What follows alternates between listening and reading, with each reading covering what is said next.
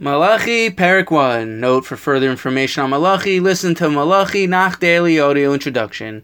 This parak relates Hashem's love for Am Yisrael and Hashem's disgust from the insincere service of the Kohanim in the second Beis HaMikdash. Pasuk Aleph and Beis. Masud Dvar Hashem El Yisrael B'Yad Malachi. Ahafti Eschem Amar Hashem V'amartem B'meh Aftanu. Halo Ach Esav L'Yakov Noam Hashem V'ohev Es Yaakov. A prophecy, the word of God to Israel through Malachi. I have loved you, says God. But you say, in what ways have you loved us? Is not Esav Yaakov's brother? Declares God. Yet I have loved Yaakov. The Metzudas HaMalbim explain, the people in Malachi's generation thought that Hashem only shows love to them because of their ancestry and not because they themselves are deserving of Hashem's love. In other words, Hashem tells Yisro, I love you. Despite all the suffering and pain I put you through, you are still my nation. So please accept my love for you. Each one of us needs to take to heart and know deep inside that Hashem loves us and cares about what we do, no matter how much we may have messed up in our lives.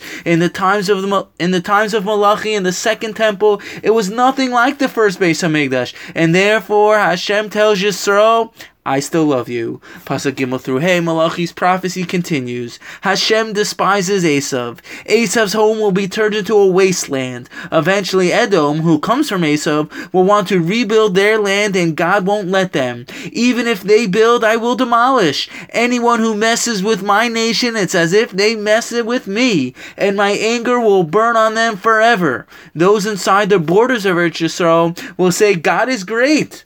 The Navi now turns its attention to rebuke against the Kohanim of that time. In Pasuk Vav, Ben Yechabera ve'eved Adonov, V'im avani ayeh kvodi, v'im adonim ani ayeh morai. Amar Hashem tzavokos lachem hakohanim bozi shmi, v'amartem b'meh bazinu eshemecha. A son honors his father, a slave his master. Now if I'm a father, where is my honor? And if I am a master, where is my reverence? Says the God of hosts to you, O priests who scorn my name. Rashi explains, God is like the father to Am Yisrael, and God is also like a master, because Am Yisrael is like his slave. The Radak explains, the Kohanim were rebuked first because it's the role of the Kohanim to rebuke the people, and they weren't doing their job. Pasuk Zayin through Yud Gimel, the Navi continues to rebuke the false leaders who are acting as Kohanim.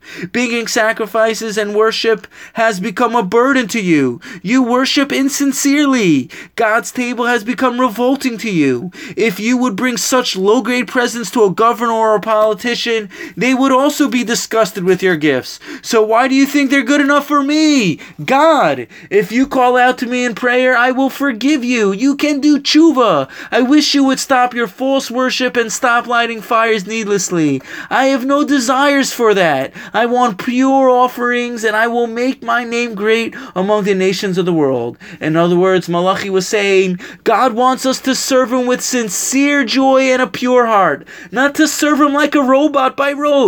We need to have passion for God and desire to come close to him, not just to check off our mitzvahs off the to-do list.